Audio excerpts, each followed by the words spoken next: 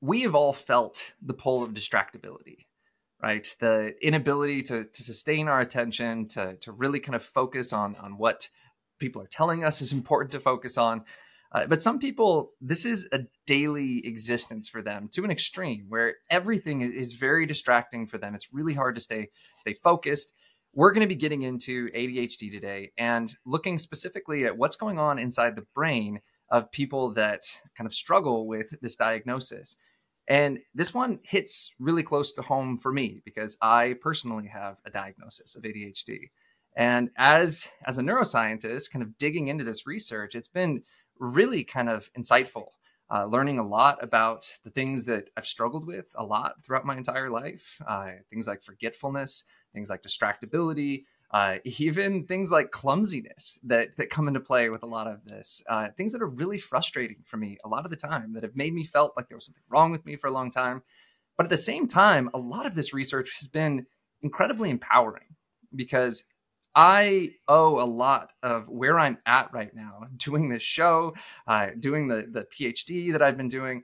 I owe a lot of that to the way that my brain is wired. And so there's a lot to celebrate in the fact that there is a lot about ADHD that's very kind of functional. It's very adaptable.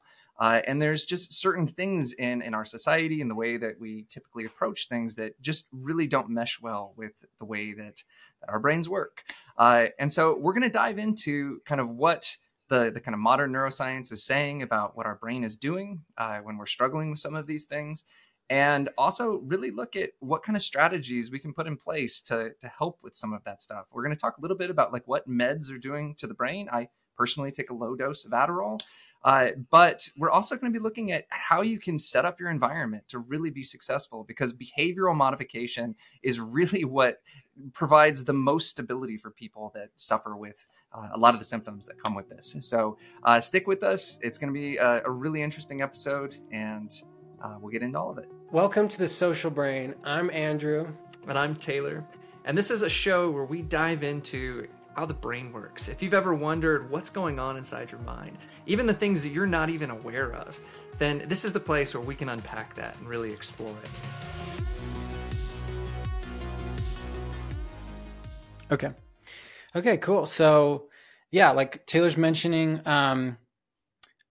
distraction is a ubiquitous phenomenon, right? But there's something specific about ADHD where maybe distractibility or lack of the ability to sustain focused attention on certain kinds of stimuli, certain kinds of things is unique to ADHD. So we're going to just like start out talking about what ADHD is according to the Diagnostic and Statistical Manual of the American Psychiatric Association, and as well as some other kind of perspectives on that. But I just want to note from the outset, I'm not an expert on ADHD, and I'm definitely less of an expert than Taylor is, considering I have not received a ADHD diagnosis. But like many of us, I know close friends and acquaintances who have such a diagnosis, and so it personally affects me in some ways, but I'm just not.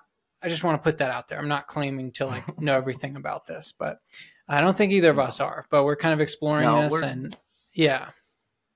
We're not medical doctors, right? You should consult a physician for a lot of this stuff. Be very weary about self-diagnosis. We're going to talk a little bit about how this is diagnosed, and it's a very kind of formal, very intense process to go through and actually get the diagnosis. There's some forms of getting a diagnosis that are a lot quicker, but it's probably best practice to go through kind of the full thing. And so make sure that with whatever we say, that you're kind of checking it with physicians, with psychiatrists, psychologists, whatever you need to do. But what I think is really important is that ADHD is very misunderstood from a kind of modern perspective, kind of how we talk about it in the modern world, is that we often think that it's this kid that can't sit still, that it's just this inability to pay attention. But ADHD is actually a really wide spectrum of symptoms. The ones that most people know about are kind of what Andrew was just saying, come from the Diagnostic Statistical Manual, which is used to do these diagnostic kind of criteria. And a lot of that is kind of focused on children, honestly. There are some things that kind of tamper down as you go into adulthood. And there's also a lot of symptoms that just aren't included, that a lot of kind of medical professionals that notice this with all of their patients are a little kind of perturbed that it's not part of kind of the discussion around ADHD. But the ones that are really common are the ones that we talk about all the time. It's that people with ADHD have a hard time paying attention, focusing and sustaining focus. They have an inattention to like really small details, important details. That's something that I've suffered with a lot through my life. But all of that inattention stuff is something that really needs to be put into context, because a lot of people think that we just can't pay attention at all. And that's not true. If I am interested in something, if I really love what I'm doing, I can hyper focus. And so really it's more about an inattention to things that we don't feel are necessarily important to who we are, and what we think is interesting and what we think is fun or engaging. Yeah, that's such a good point, because it's like it's not that all the attention mechanisms in the brain are somehow dysfunctional. Like we've talked before about the various networks in the brain, and like the dorsal attention network versus the ventral attention network. And just as like a very quick overview, the dorsal attention network being more involved in really sustained, focused attention on the task at hand. The ventral attention network being more involved in like, something your phone goes off and your attention is pulled to that notification or whatever it may be. That ventral attention network, and maybe I won't even talk in terms of neurobiology because this isn't super solid science, but that kind of attention of like your attention being pulled towards something in your environment, that's not really affected, or it's not impaired in ADHD individuals. It's more this focused attention on stuff that isn't, we could say, intrinsically interesting to the individual, right? Yeah, no, it's a great way that I've heard it put before is that people with ADHD will pay attention if it's interesting, if it's challenging, if it's novel, or if it's engaging, right? If it's something that really kind of sucks us in, we can sit and we can binge watch a show that we love. We can sit down and we can play video games, right? You put a math test in front of us or math homework in front of us that we don't know how to tie importance in our life to this thing that might be important 10 years in the future. Like that stuff is just, we can't sit there and like really kind of focus on that kind of stuff. And we'll get into some of these prevailing theories. There's a really interesting one about kind of delay aversion, where there's something with having ADHD that there's this kind of aversive feeling that we have to waiting, to delay, to things that are holding us honestly from things that we want to do, right? Because in that moment, when I'm sitting there and having to do something that someone else is telling me is important, in my mind is saying, but I want to do this and I want to do that. I want to think about this and I want to think about that. And that's really what's pulling me. That's what the inattention is all about. And we'll get into, like, there's a whole network in the brain that is really involved in that kind of thought that's coming online when we should be kind of engaged, or when we're kind of expected to be engaged. Yeah, and it'll tie into our previous episode on the default mode network and the frontoparietal networks, the action mode network. And just like on that note, when you were mentioning people, ADHD kind of causes this like difficulty with attention on things that aren't interesting or novel or engaging or relevant. I think, just as a side point, I think, neurotypical people would also probably agree with that statement to some extent, right? So, and this is kind of like a theme that we'll be coming across, that it's not that like there are these really hard and fast concrete rules for what constitutes exactly like or it's not qualitatively different. We all to some degree experience that. It's hard for me to focus on like a lecture on quantum physics or something, because it's not relevant to me. It's not very interesting. It can be interesting, but it has to be really dumbed down for me and made relevant to my life and things like that. I think we can all kind of relate to that, but it's that quantitative difference, the degree to which that is expressed with ADHD. And there's a lot of question in the field about whether or not ADHD is this categorical thing where you either have it or you don't, or whether it is kind of on this spectrum, like you're saying, where like some people experience a lot of these symptoms, some people experience not a lot at all. One of the things that we're going to look at as we get through the episode is that there are certain things for neurotypical people, like if you don't get enough sleep, you actually look a lot like someone with ADHD, and the way that your brain is behaving looks a lot like someone with ADHD. And so the jury's still out on this, because there is some evidence that shows that like there you can predict who has ADHD and who doesn't in these really large samples. But one of the things that I think is really important to really say at the offset is that if you look at work from like Javier Castellanos or Edmund kind of Sinoga Bark, they've been doing this work for like 30 plus years, trying to find things in the brain that are diagnosable, right? That if I do a brain scan and I find that this part of the brain has less volume, or this part of the brain is underactive, or whatever that is, can I now predict that that person has ADHD? And after 30 years of doing work, we're not there, right? And it shows that ADHD is a very heterogeneous kind of disorder. And I have a hard time saying disorder too, because it's leaning into kind of the neurodiversity side of these things. Like it could be very adaptable, and it's just that the brain is wired a little bit differently for these people. But it's not wired differently in a way that we can just say like that's ADHD. And so we're going to be going over some of these studies that look at the brain and look at like differences that have been found in like the frontal lobe volume or the way that this comes on. But that's being done in huge, huge studies with thousands and thousands of people. And you're looking at an average across all these thousands of people. And each of those individuals, you couldn't just stick them in and say, okay, that person, right? Right. Yeah. Yeah. And this goes back to a couple of things you've already mentioned that about a lot of this research having been done on children. Most of the research, right, has been done on kids with ADHD versus adults. And like adult ADHD wasn't even really talked about. It was recognized as a thing, but not really talked about nearly to the extent that for kids. But yeah. And then on the other hand, I could be wrong about this, but I think the only like very consistent, reliable finding on kids with ADHD with in terms of at least brain structure is a slightly lower cranial volume, right? Is something like that, or is that still and even up that in the is air? like Yeah. yeah, so much of it's up in the air because a lot of this hasn't replicated. There is stuff that has come out from these big studies, but again, it's that there is on average, we see some of this, but it's not going to be true for everybody.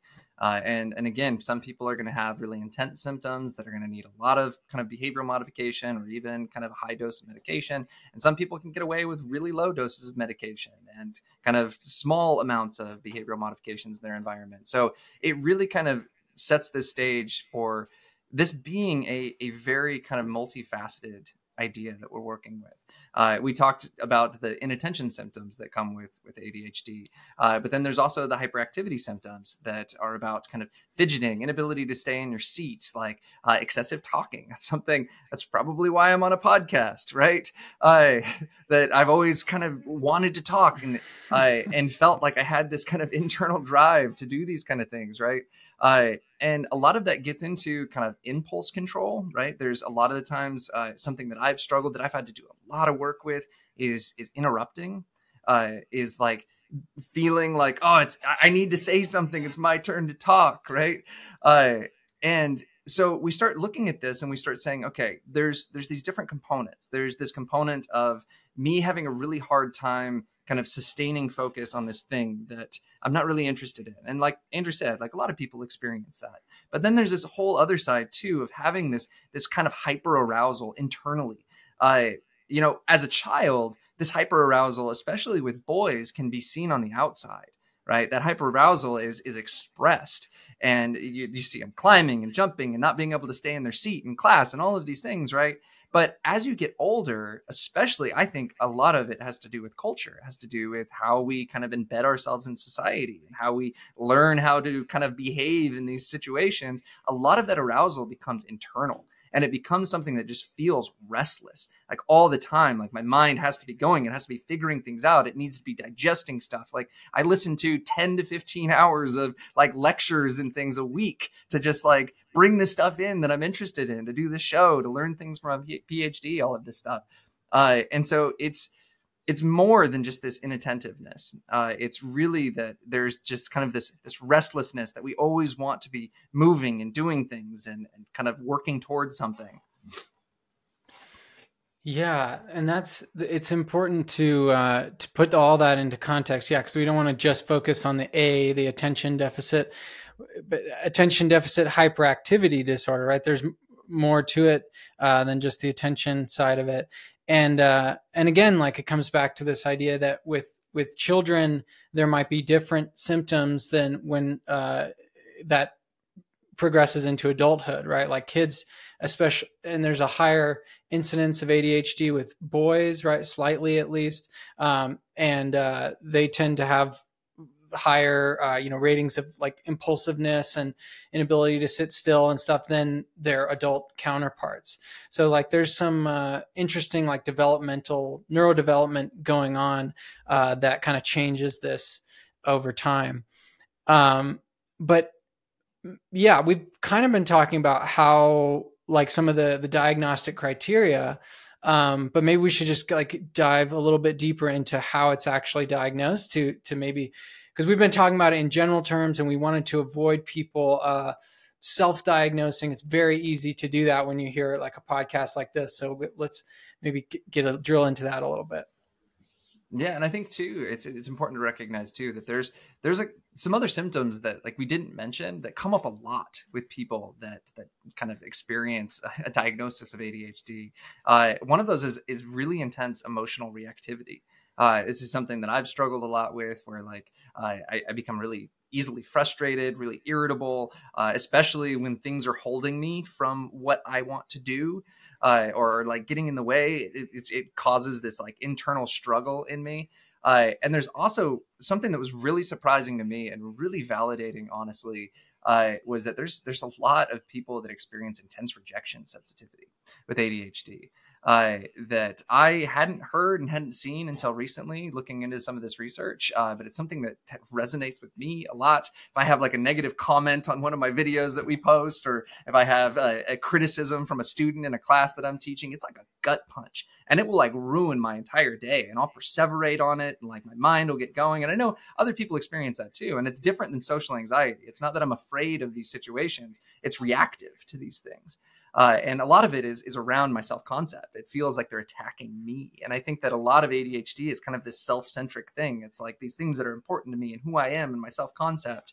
And I think all of that really leads to this idea of the diagnosis side of this, because a lot of the people, especially like trained kind of psychologists that work with this stuff, have seen so much of this that they see a lot of the nuance. And you can go in, there's diagnosis that you can get where you just go in and like you talk to someone for 30 minutes to an hour and you check the boxes on the DSM. I can't pay attention, I'm fidgety, whatever. And then they give you a prescription for Adderall. Like that is a way that you can get a diagnosis for ADHD. But what's a lot more kind of rounded is to go through like a full spectrum of diagnostic kind of criteria, where when I did this, I had a full interview with a psychologist that talked about my entire life, about symptoms that I had early on, because there's the belief that ADHD is something that is from childhood on. And so if you didn't have it in childhood, it's not likely that you have it as an adult. And then looking and seeing if these symptoms that I'm talking about are showing up in multiple environments. That it's not that I just can't pay attention when I'm at work or when I'm at school or this kind of thing, but it's also happening at home. It's interfering with my relationship with my spouse or with my child. And it's all encompassing. But then after that, I then did a full battery of cognitive assessments, where I went in and did like puzzles and games and all of these things that were looking at IQ, that were trying to rule out other types of diagnoses that might be from learning disorders or other kind of things. And then after that, my mom was interviewed, my wife was interviewed. Like it was really to try to get this whole comprehensive view of, okay, and this is something that Andrew's been hinting at, is that everybody experiences some of these symptoms, right? And so what really wants to be captured in a diagnostic kind of procedure is that these are happening all the time in all of the different environments that you're embedded in. Oh, that's such a good overview of it. It's so interesting to hear like how comprehensive it was, how many different tests you did, how in depth they went with it. Because like, yeah, it's so easy to just look at the list of symptoms of anything really and start to think like, well, maybe I do have that. But then actually taking that test is a different thing. This is a side note, but I had like a similar experience when I first started learning about autism, and I read this book by Temple Grandin, who's she has autism, and she's a scientist, and she at the end she has this test that they use as one of the tests for determining if you have like kind of the core symptoms of autism. And I took it, and I was like on the way low end of it, and I was like, oh, okay, so like all my suspicions while I was reading this book that maybe possibly I had like some mild autism were like, no, okay, no, I just have some of these, these things that are individual differences in all of us, and it's important to keep that in mind, just as Taylor was saying.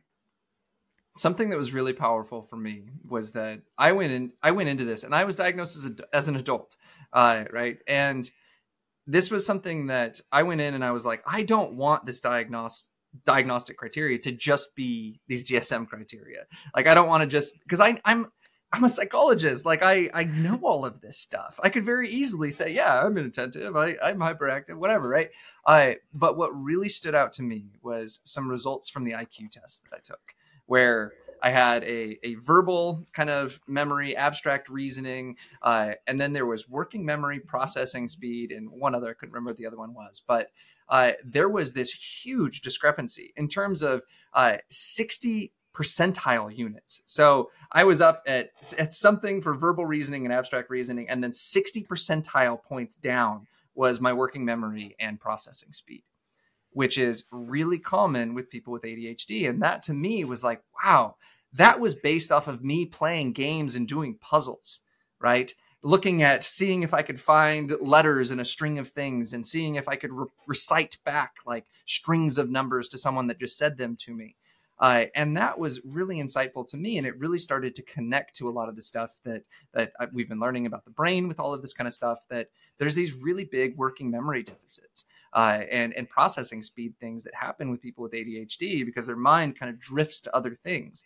And so they have a really hard time kind of holding these things in mind. And for me, that was just like, that wasn't this just like self-questionnaire. That was something that was very concrete, and something that I had done in a very non-biased way that was a lot more informative for me. Yeah, that is super interesting to note that specifically. Two things on that. First, just that IQ itself, right? Like someone's raw IQ score isn't strongly correlated with whether they have ADHD or not. Or you can have a low IQ and have ADHD. You can have really high IQ and ADHD. And from my understanding, a lot of people who do have ADHD and high IQ, probably like yourself, are able to compensate for those symptoms and make it into through college and into graduate school, and almost have it get a PhD and get through these situations while compensating for those difficulties that they have elsewhere. And then just another note on that, it's interesting to talk about working memory in the context of an attention related difference, disorder, whatever we want to call it.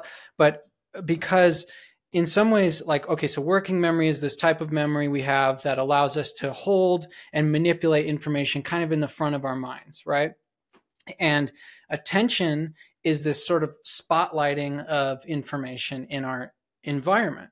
And there are some theorists, I can't remember their names right now, but there are some researchers out there who have talked about attention and working memory kind of being almost the same thing, almost two sides of the same coin.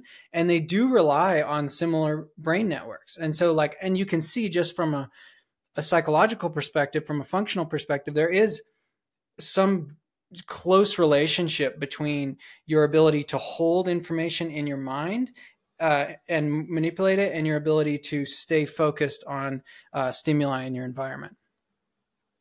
And I think the big thing there was like sustained focus, right? That it's like I have this thing that I'm working on right now.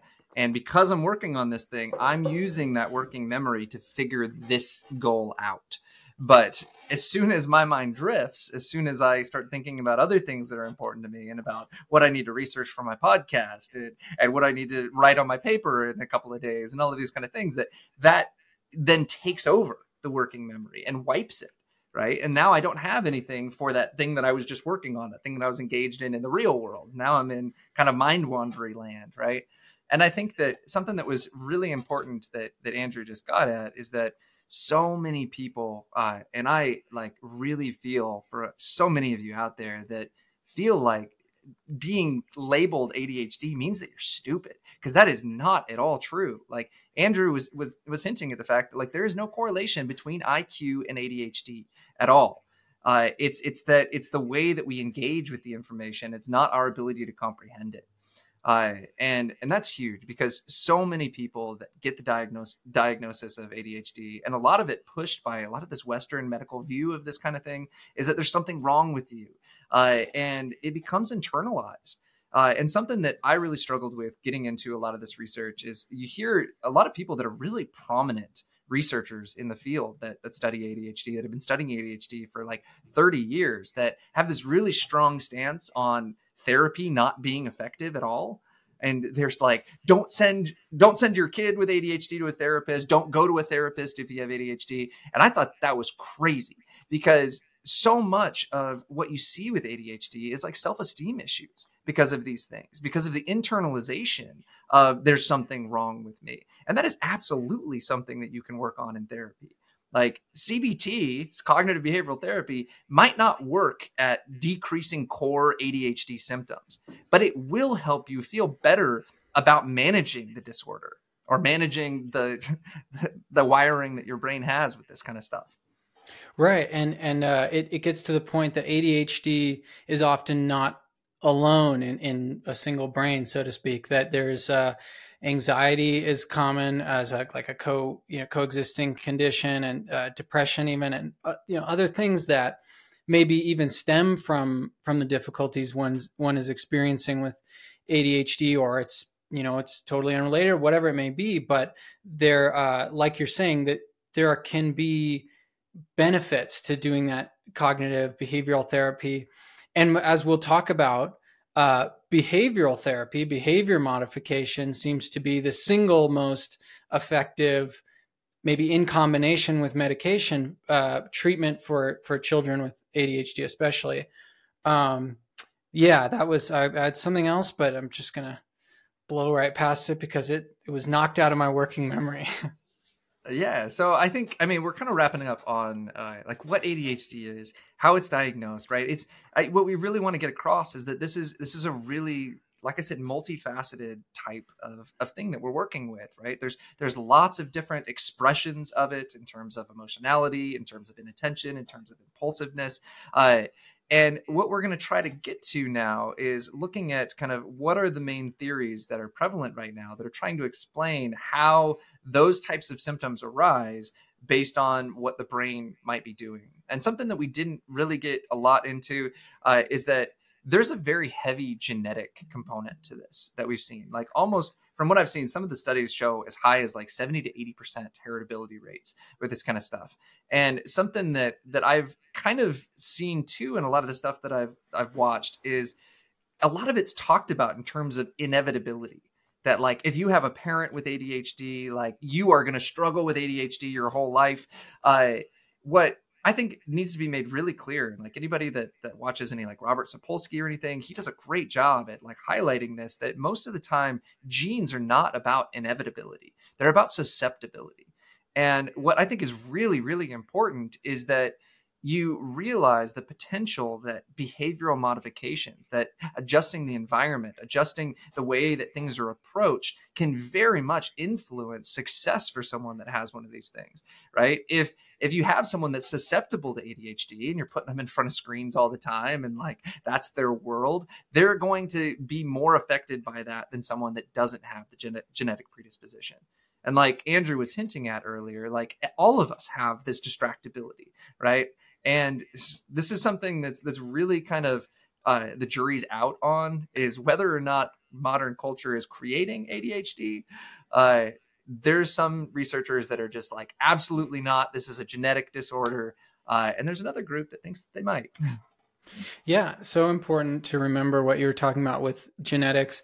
With all heritability estimates, a lot of people who haven't dove into behavioral genetics or any of that misconstrue what a heritability estimate means. So when Taylor's saying 70 to 80%, that doesn't mean that if you have ADHD, 70 to 80% of your ADHD is due to your genetics, whatever that would mean.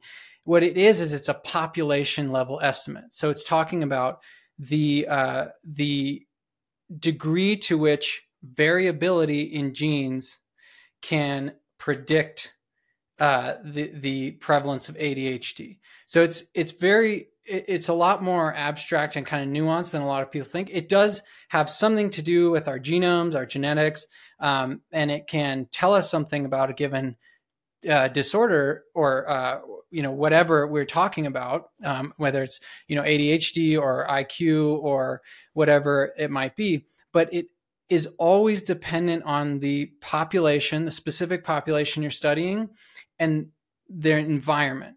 So the heritability estimates often vary by the population that you study and the environment that they are in. So as Taylor was just talking, the culture, our upbringing, whatever it might be, has an influence on this, because genes are expressed and differently based on the environment that you find yourself in, based on the other genes that they are working within the genome. All of this stuff is important to remember, while acknowledging, okay, there's likely a genetic component.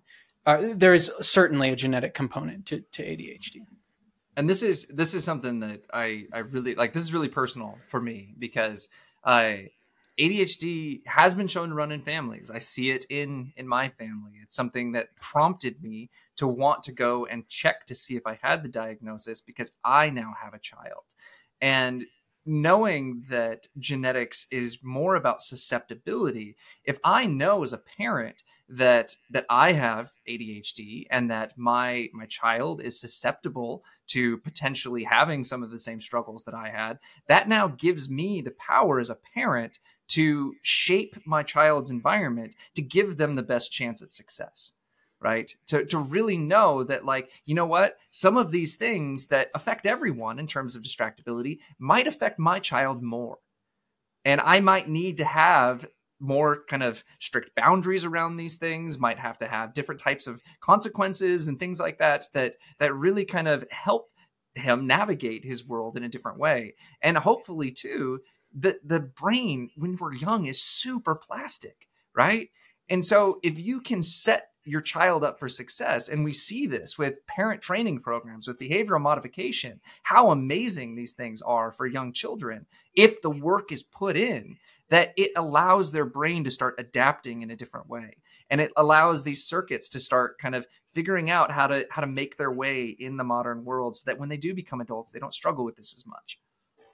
Yeah, and just a quick analogy to what Taylor's talking about. If you think about, and this is, I'm not saying these two things are the same, but ADHD, or if you think about like heart disease or cardiovascular disease, right? Some people have just a genetic predisposition toward developing heart disease, much more so than others, right? But it benefits everybody, and maybe especially those with a genetic predisposition, to do the kinds of things that will help to prevent heart or cardiovascular disease, like exercise, diet, sleep, all these like basic health behaviors. And I just wanted to like make that a little bit more concrete for people if it was a little abstract. But sorry, Yeah. go continue on. No, that was perfect. Because yeah, like everybody should be working to like to have more sustained focus, to learn how to do that, to learn how to regulate emotions and how to regulate impulses. It just might take a little bit more for someone that has one of these susceptibilities. So let's maybe dive into some of these theories, right? Because there are two, I think, really kind of prevailing theories around what is really capturing the symptoms that we see from ADHD. And they're not necessarily at odds with one another. And we'll kind of get into that. But Russell Barkley is a very prominent figure in ADHD. He's been kind of researching this for over 30 years, and he's a big proponent of the executive dysfunction side of ADHD. And this is something that has been really, it was really tough as someone that struggles with this to listen to him talk. He knows a lot, and there was a lot of really good information that I got from Russell Barkley. I know that he's written some amazing books that help with like parents dealing with these kind of things, but there was very much a message of like, there is something wrong with you. You can't control yourself. And there definitely is an element of that, right? Executive dysfunction is referring to the fact that there are parts of our brain that are involved with regulatory things, with maintaining control over our impulses, over our emotions, over our ability to sustain attention. And the argument is that that in people with ADHD, that there is some dysfunction to these networks in the brain that are responsible for this kind of overarching planning, decision-making type stuff. Yeah. Yeah. And it goes back to our episode last week about the various brain networks, the default mode network and the, frontoparietal network and the action mode network. And these executive functions that Taylor's talking about, whether it's, sustaining attention or working memory or impulse control, all these kinds of things, emotion regulation. The big part of that is the prefrontal cortex, the frontal lobe, and its connections with other parts of the brain. So the frontal lobe is the prefrontal cortex is kind of this executive in the brain. It's kind of this cognitive control center. And so the idea of this hypothesis, this theory, is that there is something going on with that cognitive control system, maybe the prefrontal cortex, maybe elsewhere, that is leading to these deficits or these difficulties. And I think a really important distinction to make here too is that when we're talking about the frontal lobe, because we're going to get into some other stuff, is that most of this executive stuff is the stuff that's on the outside of the frontal lobe. It's the lateral frontal lobe. And the bottom, the orbital front. Yeah. Yep. And this stuff has been shown like in studies with like I said, with these really large samples. This is not like every individual with ADHD shows this profile, but there tends to be an underactive kind of component to some of these executive regions. But one of the things that's really important to kind of highlight here too is that you're seeing this in very specific tasks that they're doing. Right? When they're studying this stuff, they're sticking someone into an MRI scanner and then they're having them do some kind of a task, like a task that requires that they inhibit their motor response. There's one called the stop signal task that's really kind of widely used, where you have to hit the button every time you see the letter X, but then sometimes you see something that says don't push the button next time you see X, and then you have to inhibit yourself, right? And so they've shown, like in some of these studies, that there's a difference with people with ADHD than with people that aren't. But there's a lot baked into this too, because one of the things that we talked about with ADHD is that they don't like doing things that aren't interesting, right? So that could be a component of this too. But this is, again, one of those things where, like, when you hear one of the people I love listening to is Javier Castellanos. He had this whole talk where he's like, look, I've been in this research for like 30 years and we still don't know. We wish we knew what was going on, but there's little bits that point here and there. And Russell Barkley has really, really gravitated to, like, there is something wrong with your executive function. You cannot control yourself, right? And it starts to explain a lot of these symptoms, right? Our inability to pay attention is tied to our inability to control where our attention is pointed, right? We have all of these desires and these thoughts and these feelings that are coming up, and we can't control which one we want to focus on, right? That's kind of the idea with this theory. Same with emotions, that we become really emotionally reactive because it comes up and then we don't have the ability to stop it, right? Impulsivity, hyperactivity, getting up and out of our seat, that we have these motors that are driving us that are outside of our control, right? And something that comes out of this that you'll see if you get really into Russell Barkley is that he's very heavily kind of pushing medication. And something that was really tough for me to digest was that he constantly uses this metaphor that ADHD is the diabetes of psychiatry.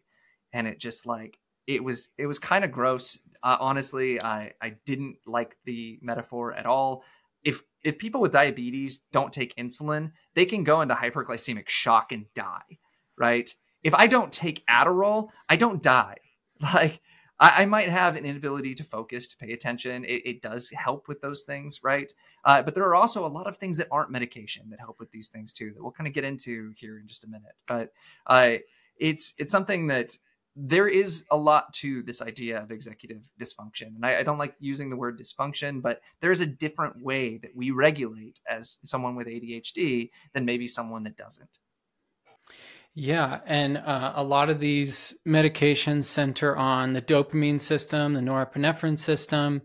And as we're talking about this relationship with the kind of like frontoparietal networks, the executive control system, one of the things that in Andrew Huberman, the Huberman Lab, he has a podcast episode where he's talking about ADHD, and he talks about this finding that there's basically like discoordination between the default mode network and the frontoparietal network. And again, this is like not going to explain every case of ADHD, right? As we're talking about, there's a lot of variability here. We're not certain about basically any of this stuff, but there does seem to be in many cases this situation where the default mode network is coming online when it shouldn't be, when it should be kind of inhibited by these frontoparietal control networks. And we can get into like what that means functionally, but it may be there's one of the roles of dopamine is to coordinate this switching between these networks. So again, this kind of lends credence to this idea of the kind of executive dysfunction hypothesis of ADHD. But this dopamine system is also deeply intertwined with the other major theory of what's going on with ADHD. So I don't know if you want to say anything more about the executive dysfunction or default mode network or anything. Piggybacking on what you just said, is that dopamine tends to heavily innervate. So it tends to activate these executive regions pretty heavily that are involved with sustained attention, with impulse control, with regulation, all of these kind of things. I've had a lot of people ask me with ADHD when I've taught like classes and stuff that they're like, I don't understand why taking a stimulant causes someone that's really fidgety to calm down, right? And a lot of it is not that the stimulant is calming them down. The stimulant is stimulating the regions of the brain that are regulating those things, that are saying, you know what, we have a task, we're doing something right now. We don't need to be moving around. We don't need to be fidgeting, right? It's not that the stimulant is calming them down. It's improving their regulatory ability. It's improving their ability to control the impulses. That ties really heavily into kind of Russell Barkley's idea about executive dysfunction, right? But this other one that's really interesting, that really kind of resonated so much with my experience, and we'll get into like there's different subpopulations of ADHD. Some people are more heavily on the impulse stuff, and some people are more heavily on kind of this idea. And his idea was something called delay aversion. And a lot of the people thought that he was like wild for wanting to go down this road. They're like, we know what ADHD, it's executive dysfunction. And he said, you know what, let's look at this from more of a functional perspective. Something that like are the symptoms of ADHD something that people are engaging in to overcome something internal, right? The restlessness, the inattention, all of that kind of stuff. And the idea was that people with ADHD have an aversion to delay. to like, and this resonates so much with me. This comes into play like in conversations. If someone is like talking really slowly or is like not getting to the point, I'm like, I need to say something. I need to like, right. And it comes into play with like children that are sitting in a classroom and they have these things in their mind that they want to do. That's not what the teacher wants them to do. And so they start fidgeting, to start passing time, to start focusing on something, right? So much of it is that the things that come out in ADHD as symptoms tend to be things that speed up our perception of time, right? So you think about mind wandering. That's really common with people with ADHD.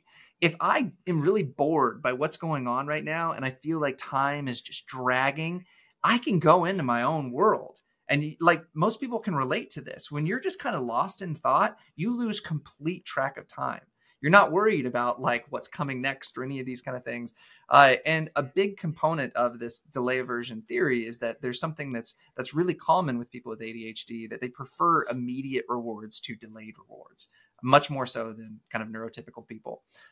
And so this person, Edmund Sanugabark, really kind of dove into this for 30 years. And there's really interesting kind of work that came out of that. And it's much less of a, there's something wrong with you, and more like, these are adaptable things, strategies that you've kind of picked up on to kind of quiet down this restlessness and this kind of aversion to having to wait. Yeah. And something I found really interesting about that was from my understanding, it's not only preferring immediate rewards over long-term rewards, but preferring immediate consequences to long-term consequences too, which I found really interesting. I don't want to go on too much of a tangent, but I have been doing some research on procrastination on the side. I'm writing doing a video going to be coming out soon about procrastination, the science of it. And there's definitely some parallels between what we're talking about here, because there's this recent paper from 2022 in the Nature Communications. And it was this study of procrastination behavior.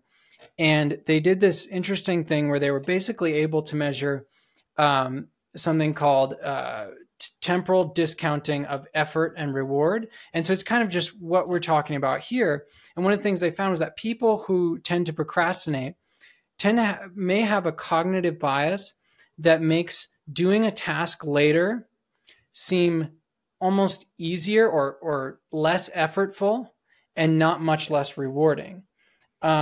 And it was interesting to me to think of this in the context of ADHD, where I mean, I know that there's some differences there, but I just wanted to throw that out there because I'm not even sure if procrastination is a common symptom of ADHD, but there seems to be something tying those together. It's a huge symptom with ADHD, and it's a huge component of the behavioral kind of methods and strategies that are used for handling ADHD with children, with adults, with anything.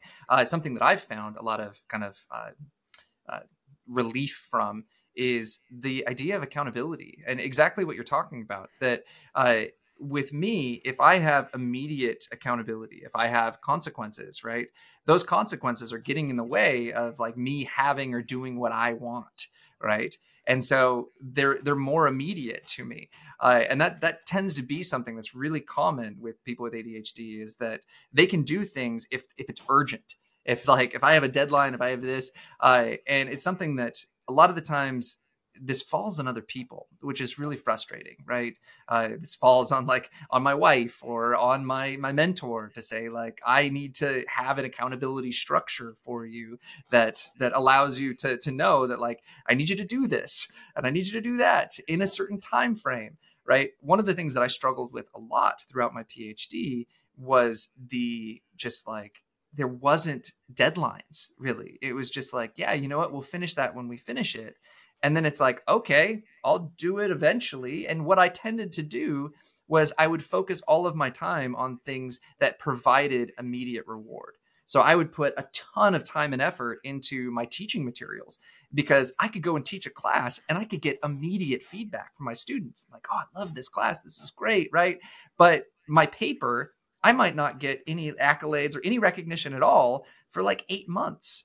And so it was really easy for me to keep pushing that off. And like what has really helped with me is that I need to make things more immediate in my environment, and I need to externalize them, because what a lot of this delay aversion stuff really gets at is that people with ADHD have a really hard time kind of keeping track of time, of understanding like where things fall. And so something that I've had to do is I've had to build up accountability structures in my life around, like, instead of having this big thing that's going to be done in 8 months, I have to have this part done by then. I have to have this part done by then. Right. And you really start setting up this structure around your behavior, knowing that that's something that you fall into. Yeah. And it's, again, like like a somewhat extreme expression of what, many neurotypical people experience too. Like I myself, I have to have, I have a yearly goals, quarterly goals, weekly goals, and daily goals that are all like in line with that. Because if I just focus, or I just write down my New Year's resolution, my goals for the year, I'm going to push those off, and I'm going to do the stuff that seems more urgent. But obviously, like there's a difference, and it's like a quantitative difference between kind of the neurotypical brain and the ADHD brain. But do we, I guess we've already kind of gotten into some of the brain theories as I'm mentioning brains. But with this delay aversion, go for it. Yeah, go ahead. I was just going to say, like, because you mentioned this kind of default mode interference hypothesis, which is like my favorite theory about ADHD. I think it's really, really cool. So we've talked a lot about the default mode on this channel. We've had multiple episodes on it. So if you want to know kind of more in detail about what it is, you can go check those out.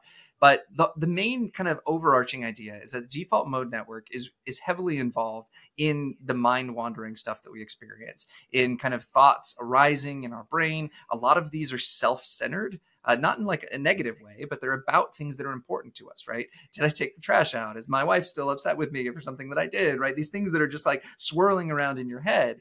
And what we tend to see in the research is that network is heavily anti-correlated with networks that are involved in engagement, in being kind of active in a task, being sustained in a task. And when I say anti-correlated, I mean, when the default mode is on, the other ones are off, not off, but like they're very, like, it's a seesaw. When one comes on, the other one goes down. And this tends to be like, when you look at graphs of this, I mean, it is like they are like totally opposite of one another when they're coming on and off. And what we tend to see with people with ADHD is that the default mode network, this network that's about mind wandering and thinking about things that are important to me, is coming on when it's not supposed to. It's coming on when we're trying to engage in a task. And I think a lot of people can probably relate to this. This is something that just like was like an aha moment for me, because like I'll be trying to do something. I'll be trying to like grade papers, or trying to like write my paper, or whatever it might be. And like I'm constantly just like distracted by these other things that are coming into my head about what might be more fun, or what might be more interesting, or what might be more important to me. And one of the things that's really important to think about in this scenario is it explains a lot about the working memory stuff. Like one of the things that's really, really tough for me is forgetfulness. I get so incredibly frustrated with myself, where like my wife will ask me to do something and like 5 seconds later it's gone. And just the attention to detail and these kind of things. And I think what really is happening is that when we're sustaining attention, our working memory is being used to solve that thing, right? But with people with ADHD, our mind wandering starts to come on, and all of a sudden we're now shifting our working memory to something else. Instead of sustaining it on the task, we're now like, oh yeah, there is that thing that I need to think about. And like, did I think that all the way through? And now all of a sudden that other thing that I was thinking about is just gone. It is gone. And a lot of the strategies around this are about externalizing these things. And it's something that I've had to lean really heavily on, in like using my smartphone, using calendars, using all of these things that really externalize a lot of my memory, so that I don't have to rely on kind of staying out of the mind wandery type stuff. It reminds me of meditation, mindfulness meditation, because I think like if we can all kind of like get a taste of this, if you try mindfulness meditation, especially for like the first time, you will find that your mind, no matter how much you want to just focus on your breath or some other, simple stimulus, you will find your mind wandering in, 10 seconds, 5 seconds. It'll go to, oh, what was that thing earlier today when I was talking to Taylor? I was thinking about this, and oh man, I shouldn't have done that. Or yeah, that was good. That was really. And then I was like, oh, I've forgotten that I'm meditating. And then you can come back to it. But it is this. That's kind of one way that we can all see this default mode network coming online when we're trying to pay attention to something that we're not intrinsically interested in. Like, I don't think, until you like really meditate for a long time, your breath or your body or whatever it may be is not like very interesting. It's not something that like grabs your attention and is, oh, this is amazing. I'm going to focus all on the sensations of my breath in my lower part of my belly. No, it's like, okay, that's I've done that, and now these other things are coming online. The default mode is just like, all right, let's start thinking about ourselves, thinking about the future, the past, these things that are more valuable than just paying attention to the breath. But yeah, just again, I know I keep pulling it back to like how neurotypical stuff, but I think it's kind of important for us to like relate to what's going on with ADHD, understand like, again, these are like, from my perspective, they seem, and I'm not a clinician, I'm not a psychologist, psychiatrist, or anything, but they do seem just like quantitatively higher expressions of what most people experience, at least in some circumstances. Something that I've been thinking a lot about lately that I think gets left out of this conversation a lot is that the default mode oftentimes is talked about in terms of being this mind wandering thing, which it absolutely is. But what often doesn't get talked about is that the default mode is also used to passively understand things. So when we're relaxing and we're watching a movie, and we're not effortful, we don't have like a goal in mind of like, I need to like learn this and write this stuff down. That's the default mode, is processing all of those stories and thinking about those people and all of that kind of stuff. And so when you think about it, like a lot of this stuff is really interesting to people with ADHD, like, and it's really interesting to most people, right? That we're feeding this network, like things that are just kind of passive and like entertaining and things like that. But you'll see that like, with it kind of being kind of at the extreme, this is something that can be really frustrating for a lot of parents, right? Is that they can just sit and just focus on something like their favorite show or their video game or whatever it may be. And it's because they're feeding that network. And it's the same with me. Like I'd say really lucky that I've found my passion, because a lot of people don't. Like the research on passion shows that like 1 of every 4 people is like knows that like this is what I want to do, and because of that I feel like I'm able to funnel a lot of stuff in. So when I'm on the bus and I'm just like listening to like lectures about ADHD or about anxiety or about the brain doing this or doing that, like that to me is default mode time.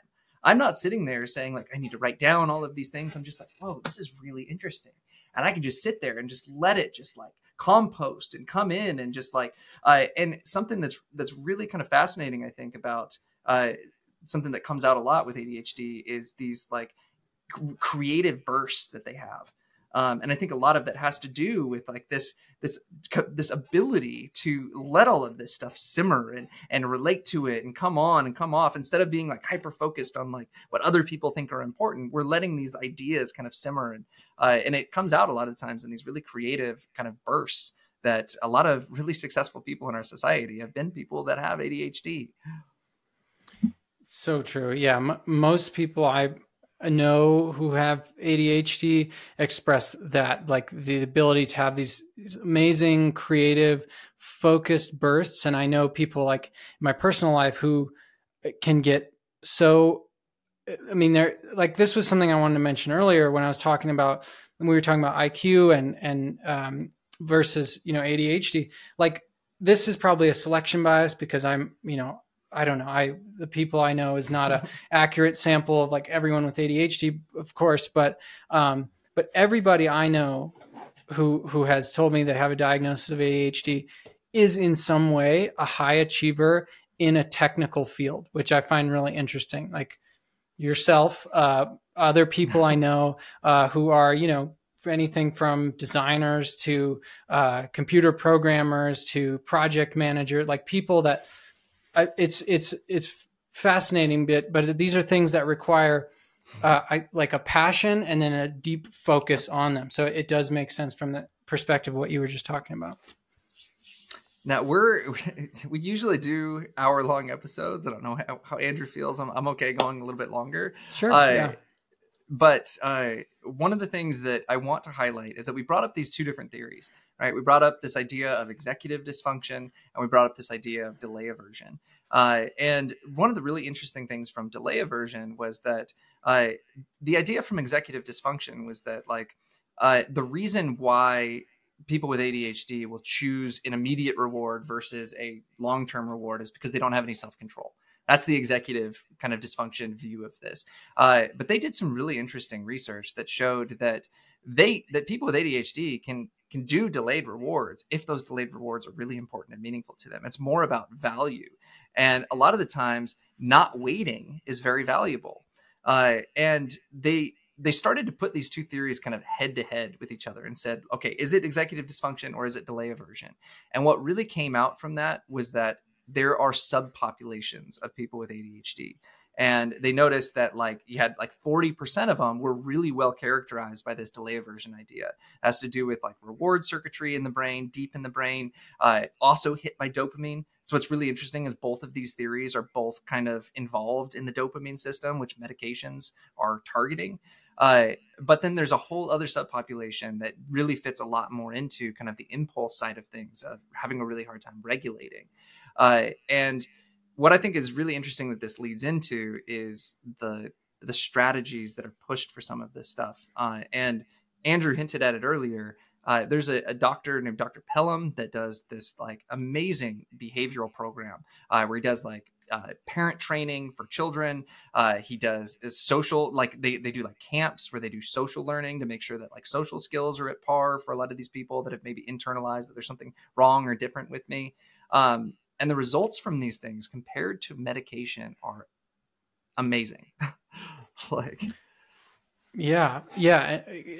He talks about it as behavior modification being the really only evidence-based, or with the strongest evidence base in terms of therapeutic interventions, in addition to medication. And I think he does touch on the idea that medications have this shorter term effect that can diminish some of the more obvious symptoms. And this is in kids, a lot of this is in children, because that's who he typically works with. And so medications can have this short-term effect, but these behavioral modifications can have a much or a longer lasting effect. And he also talks about it, that there being individual differences, that some people will respond enough to it, a low dose of medication or just to the behavior therapy, and some will have to have both. And he recommends doing this sort of elimination type thing where you start with one of them, typically or ideally with behavior modification, and then stop doing that and then do the medication and then see which is more effective, then putting them together. And so, but in the end, the idea is this behavioral therapy, which we can talk about a little bit more, is super effective. So if there's parents out there listening to this whose children have ADHD, he said, I remember one of the quotes from the lecture we listened to is he said, the most impactful thing for kids with ADHD is parent training. So if that's, relevant for anyone out there. No, and I've heard this from a therapeutic approach, that a lot of therapists that work with people with ADHD, with children with ADHD, a lot of the work that they do is actually parent training. It is how to really build structure in the household around externalizing things like memory, bringing accountability to the forefront, making things more immediate in terms of reward, in terms of consequence, not necessarily just focusing entirely on reward and consequence, but figuring out how to cater things around the natural interests of the child, and understanding that a lot of what's driving their behavior are the things that they're really they're really interested in. And knowing one of the things I think that's really powerful about accountability is that we as humans have really high social belonging needs, that we need, like, we want to feel like the people around us love us and accept us and all of these kind of things. And a lot of the accountability is like, okay, I'm gonna have this consequence that I might be like in trouble with like my parents or with the teacher, with these kind of things, that makes that kind of self stuff like really relevant, of like, oh man, I need to like do this. And a lot of what they show like in the classroom is like daily report cards where you're getting this like feedback like per day on like how you're doing in the classroom and things like that. And something that Andrew hinted at, there's this really interesting study that they did where they were looking at rule violations in the classroom. And what they found was that the children that just got behavioral modification, so the parents went through this whole parent training program, it's a lot of work, right? A lot of work. And then you had a group of children that got medication only. And then you had some that started with medication and then got behavioral later. And you have some that started with behavioral and then got medication later. And what they found was that the group that did the best in terms of like lowering the amount of like rule violations in the classroom and things like that were the ones that started with behavioral stuff first. The parent training stuff happened. They were implementing it in the household and all of this stuff.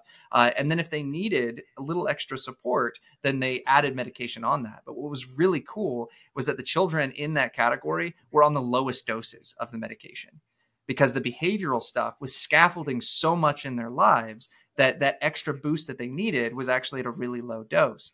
And what was fascinating in this study was that the group that did the worst was the ones that started with medication and added behavioral stuff later. And it's kind of counterintuitive to think about it for a minute. You're just like, okay, it's the same. The group that did the best had behavioral and medication, but the group that did the worst also had behavioral and medication. And what they think is happening is that the children that start with medication, the actual behavioral stuff that's added later, there's not a lot of compliance to it because the medication is easy. It's like I can give him an Adderall, I can take an Adderall, and like that gives me this like short-term focus or whatever. That doesn't mean that I now have to modify my entire lifestyle, my entire way of interacting with my child, my way of interacting with myself, right?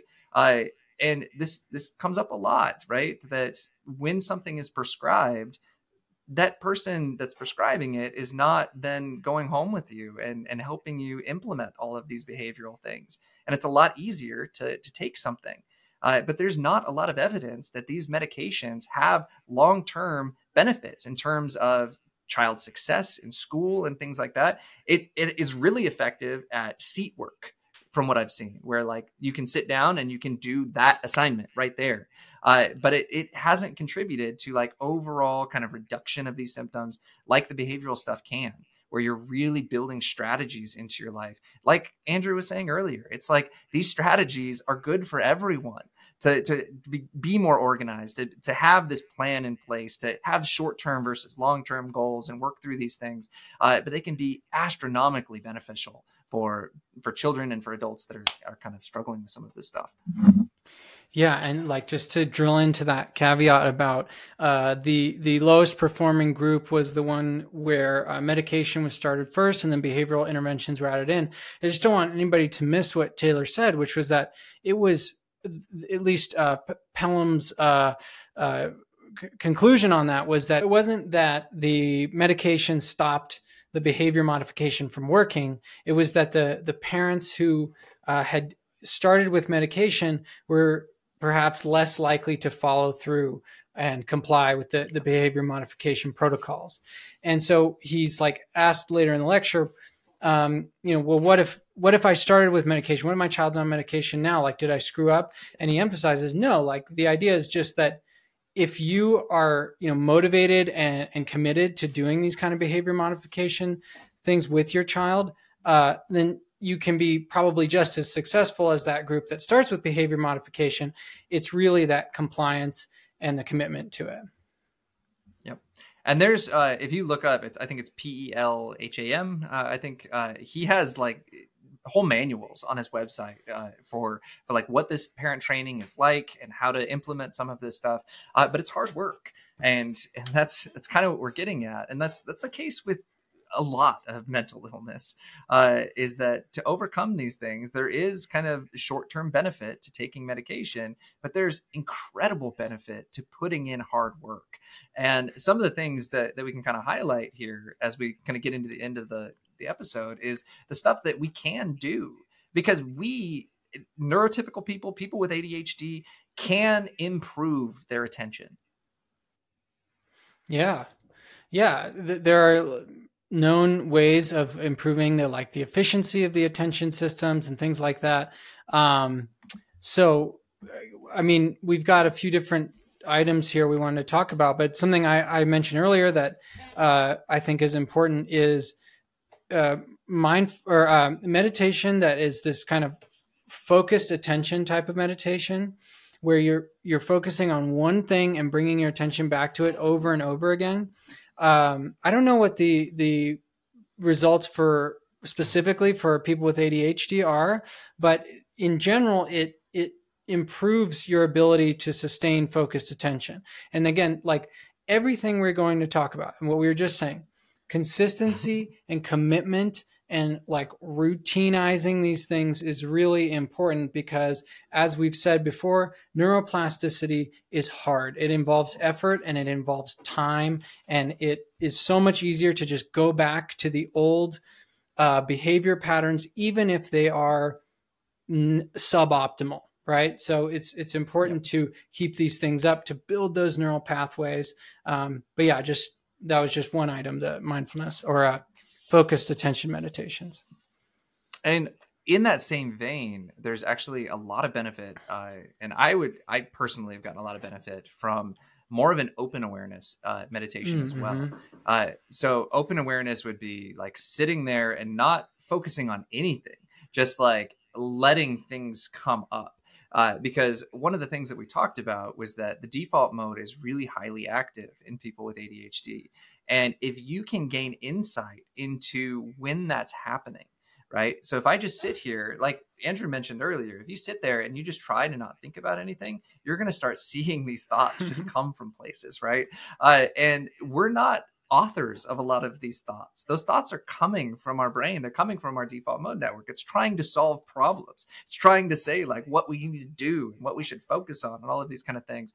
And the more that we can recognize when that's happening, the more we can start to build the regulatory control over it. Because something that Andrew hinted at was that this is under the kind of umbrella of neuroplasticity. Like these parts of the brain that we're talking about are among the most plastic parts of the brain.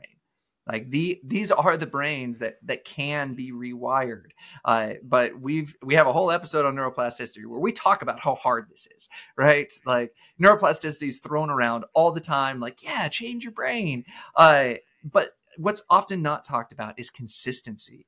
That like in order to really change your brain, you need to wake up every day and commit to that new lifestyle. And over time, it's just going to be who you are, and it's just going to be what you do.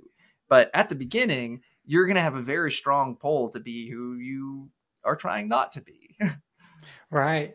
Yeah. Yeah. And just to tag on to that open monitoring or open awareness meditation, there's a subtle difference between just letting your mind wander and engaging in this open awareness, open monitoring meditation. It's something that's like the form of meditation that I do most of the time. And it's, there's a subtle ability that you can develop over time to come back to the present without focusing on anything in particular and without following every thought that comes to mind. And I think that's a really key about what we're talking about is it's not getting rid of thought. It's not stopping your mind from creating thoughts. I mean, you can maybe inhibit those. You can maybe tamp that ability or tamp that down. But the truth is there's always going to be thoughts. And the key is to just not pay it full attention and go down whatever rabbit hole they're going to take you down every single time they come up. So I just wanted to throw that out there. It's like, yeah, both of these major forms of meditation, the focused attention and the open monitoring, are important for attention, for improving attention. Now, this other one is something that I've brought up multiple times on this show. You've probably heard me talk about it before. This is not something that comes up a lot in like talking about meditation. Something that I've kind of come to through my work, looking at the nature of the self in the brain. And what I think is really going on a lot of the time is that those thoughts that are arising are very self-centric. They're very much about me, about what's important to me and what I want to do and all of these kind of things. And so when you think about that, those are the things that are distracting you, right? I believe that you can spend time with yourself defining what's important and really saying like, okay, and kind of in tandem, you can do it in tandem with these things, but like, listen to these thoughts, listen to what they're saying, listen to say like, is that really important to me? Like, maybe I need to really think about my values and define like what it is that I want to be accomplishing, what it is that I want my focus to be on, why it's important to me, why it's important to my future, to my relationships, to all of these things. And the more work you put in that arena of really thinking about what's valuable to you and who you are, that will shape the nature of the distractible thoughts. That's such an important thing to remember. Even with some of these more concrete like issues that people with ADHD have, or that many of us have, when it comes to like procrastination or to focusing on something that you're not interested in. If you can tap into those values and connect those deeply held personal values that have something to do with your authentic sense of self and identity, and are propelling you toward some goal that has to do with that, it can make doing even menial tasks feel a lot more meaningful and a lot less drudgery, you know? I remember listening to Huberman one time talk about like that he would delude himself like in school. Like he would spend time trying to convince himself why he cared about this thing. And I've done the same thing. And like, and I actually encourage my students to do the same thing. Like I'm teaching a stats class right now. It's just like, yeah, this stuff sucks. But if you can sit there and actually convince yourself, like, you know what, this is really interesting. It's tied to the foundation of how we build interventions in psychology, and how psychology has become what it is all kind of built on this foundation of stats. And I want to be a psychologist. And so, you know, that needs to be part of my toolkit of what I understand and how I help clients and all of these things. And the more you can do that, the more you can start internalizing these things and realizing that like, okay, this kind of sucks right now, but it is who I am. It is tied to what I want in life. That you tend to pay more attention, but you also tend to like enjoy it more and you actually start liking the thing. Yeah, that's so funny. It's slightly different, but when I was in college, I remember I would look at my schedule for the semester and think about like, okay, this is going to be my hardest class. You know, sometimes it was like when I first started taking like chemistry courses, it was like, oh, okay, organic chemistry is going to be my hardest class. So I'm going to spend like the bulk of my schedule working on this class. And then that turns out to become like my favorite, most interesting class of the semester. And I think it has to do with this, like getting deeper into it and seeing the the intricacies and how it actually relates to these things. Like, but there's a level of almost, I don't know, delusion or exaggeration about it. And the way that Huberman phrased it was something like he would pretend that it was the most interesting thing in the world and then just get himself to do that. But he did emphasize that may be harder for some individuals with ADHD just naturally to pretend like something is more interesting to you. So that's why it's so important to do what Taylor's talking about with this value work, focusing on what is truly valuable to you as a person. Yep. So these other couple of things we mentioned, meds. I think it's really important that we also mention diet. There's very strong opinions on both sides. I know there's a lot of parents out there that get upset that diet's not talked about. If we're also talking about taking amphetamines, because that's what they are, right? That think about it this way, right? If you go and you had a hard day and you're like, you know what, I'm just going to go like slog down this like super greasy burger. I'm going to chase it down with a beer, right? How good are you at paying attention after that and even the next day, right? that like your diet, the things that you put into your body, are affecting the way that your brain operates. There's a very strong connection between the gut and the brain, and there's a lot of interesting work going on now in how not just ADHD, but a lot of mental illness can really be kind of propped up and supported by healthy diets. Oh, and I know that for myself. I mean, I've talked before about I've never been clinically diagnosed with like anxiety, but with depression and with things like that, I have found that the better I make my diet, the better I feel physically. And this goes to talking about interoception and the relationship between the body and emotions. If you're, especially like your gut, but also, you know, just elsewhere in your body, if it feels bad, if you have this like, just, oh, Mike, I'm not feeling good in my stomach, that can have a profound impact on your emotional regulation, your emotional experience. And so it's no wonder to me that diet in general has an effect on even symptoms of ADHD. But also when we get into the specifics of kind of like the micronutrients that might or might not be beneficial for improving focus or improving attention, it does make sense, because we're, you know, when we talk about dopamine or norepinephrine being involved in focused attention, being involved in ADHD, you know, how do you get dopamine, right? Your body has to make it. And it's made from a amino acid, a component of proteins called L-tyrosine. And L-tyrosine, it comes in supplement form. You can get it over the counter. I'm not recommending anybody like take it, but there is research on how taking supplements of L-tyrosine can increase dopamine production in the brain. And I know, just like from experimenting myself with maybe too large of doses of L-tyrosine, that it can have like a profound effect on your cognition.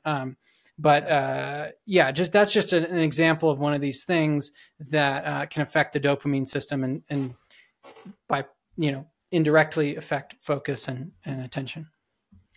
I think one of the really controversial things that happens when diet comes into the conversation is that diet is not a cure-all. Nothing in any of these realms is going to cure someone of ADHD. Being on medication does not make my ADHD symptoms go away. It does help me to sustain focus and things like that, but I still get really frustrated with kind of memory lapses, with attention to detail, with clumsiness, with all of these things that don't go away. And something that's really important to keep in mind here is that we're talking about this from a kind of a holistic perspective, that like the more you kind of put in terms of energy and resource and all of that to maintaining a healthy lifestyle, to exercising, to paying attention to your diet, including the things like Andrew was saying that might be beneficial for someone that might be suffering from some of these symptoms. Having more dopamine has shown to be really effective for people with ADHD. Like before I was diagnosed, I was taking L-tyrosine 2 to 3 times a week. Like 500 milligram pills. You can get it at the GNC pharmacy, right? And it really helped me sustain focus. But other things that increase dopamine too are like exercise and getting a good night's sleep, and like all of these things that are just part of having a healthy lifestyle that are going to make you, it makes any type of neurotypical person, any type of neurodivergent person feel better. Oh yeah. So important to remember. And then one of the things we haven't mentioned yet regarding diet are studies on stuff like omega-3, DHA, fatty acids. Seems to be I haven't looked at the data myself, but seems to be some research indicating that taking omega-3, which you can get from fish oil, from krill oil, there's other plant-based sources you can get it from, that does seem to have an effect on attention, a positive effect on attention. And it's just generally, the omega-3s seem to be good for brain health. Again, so some of this stuff is just generally like good to take, but it may be especially beneficial if you have difficulties with attention. Yeah, there is one thing that has been kind of controversial, that there are some studies showing that eliminating foods that you may have some type of sensitivity or allergic reaction to can actually help with a lot of these symptoms as well. The reason why that's really controversial, though, is that there's also a lot of studies that show if you hold things back in childhood, you can actually contribute to the development of allergies. And so that's where it gets kind of iffy. But I've seen a lot of stuff about like doing elimination diets in adulthood, right? And saying like, okay, I'm going to take out gluten. I'm going to take out dairy. I'm going to go with more whole foods. I'm going to take out processed sugar. I'm going to take out dyes. There's been a lot of stuff about like red dyes and their tie to ADHD. And so it's one of those things where it's like, you have to go into it this mindset of like, this is not going to cure someone, but figuring out those things that make someone feel a little bit better is going to help them overall. Because one of the things that is very distracting for me, I don't know, I can't speak to everybody with ADHD, but anxiety, like Andrew said, is a really big part of ADHD. It's very comorbid with ADHD. And a lot of my anxiety is about my health. It's about how I feel. I become really hyper focused on like, oh man, my gut is just like, and my back hurts and like all of these things. And I've noticed that the more I can take care of myself and exercise and stretch and eat well, that if my body feels good, it frees up my mind to actually focus on other things. So important. And like exercise in general, yeah, just so important for all the things we're talking about, in addition to just emotion regulation. I mean, emotional resilience. Like exercise is one of these things that, like, it's pretty much, it's beneficial almost like across the board for anything that you might be struggling with. The type of exercise, the intensity, that varies from person to person. But another one of these things that's like that is sleep. And Taylor mentioned sleep. I mean, sleep, we have a whole episode on all the amazing things that sleep does to your brain. It's like fascinating what it is. And it's like, I don't know, I always think of it as like your brain going through, you don't turn it off, but you change the state so dramatically that your brain is in this like just physiological repair mode. And then it goes through other stages, but that one is so important. This NREM, non-rapid eye movement sleep, that dominates like most of our sleeping time.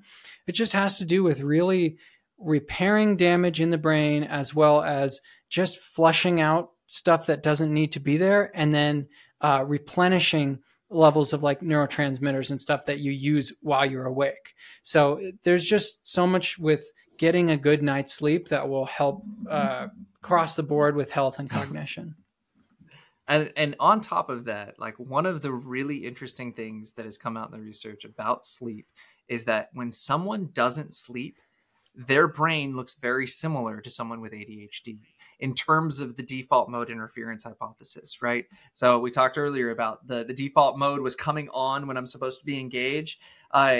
That happens when people don't sleep. And it can explain why a lot of people tend to have similar symptoms to people with ADHD, because we live in a culture where people don't sleep enough and they're overstressed and all of these kind of things, right? And it makes sense because when you look at this dichotomy, this separation between default mode and action mode, we have this whole episode that we just did on all of this, but a lot of it is really about rest and engagement, right? Default mode comes on when we're just like sitting back, relaxing, watching a movie, thinking about what we need to do, right? And so it makes sense that if I'm not sleeping, that stuff is like kicking on, and it's like, hey, like stop engaging in the world. So these are just really, I think, important tidbits to all kind of encompass into your idea about what this is, about how to approach it, right? It's really frustrating. I like one of the things that's come out in my research of like getting in more into like what ADHD is, how it works in the brain. There's been a lot of empowerment through that, of like realizing like there are things that I can do. There are things that I can scaffold in my environment. There are ways that I can improve the function of my brain, all of these kind of things. But then there's still the moments where it doesn't work. And those moments are still really, really frustrating because it's just like I'm doing the things, I'm putting the work in, I'm putting the energy in, and I'm still forgetting stuff.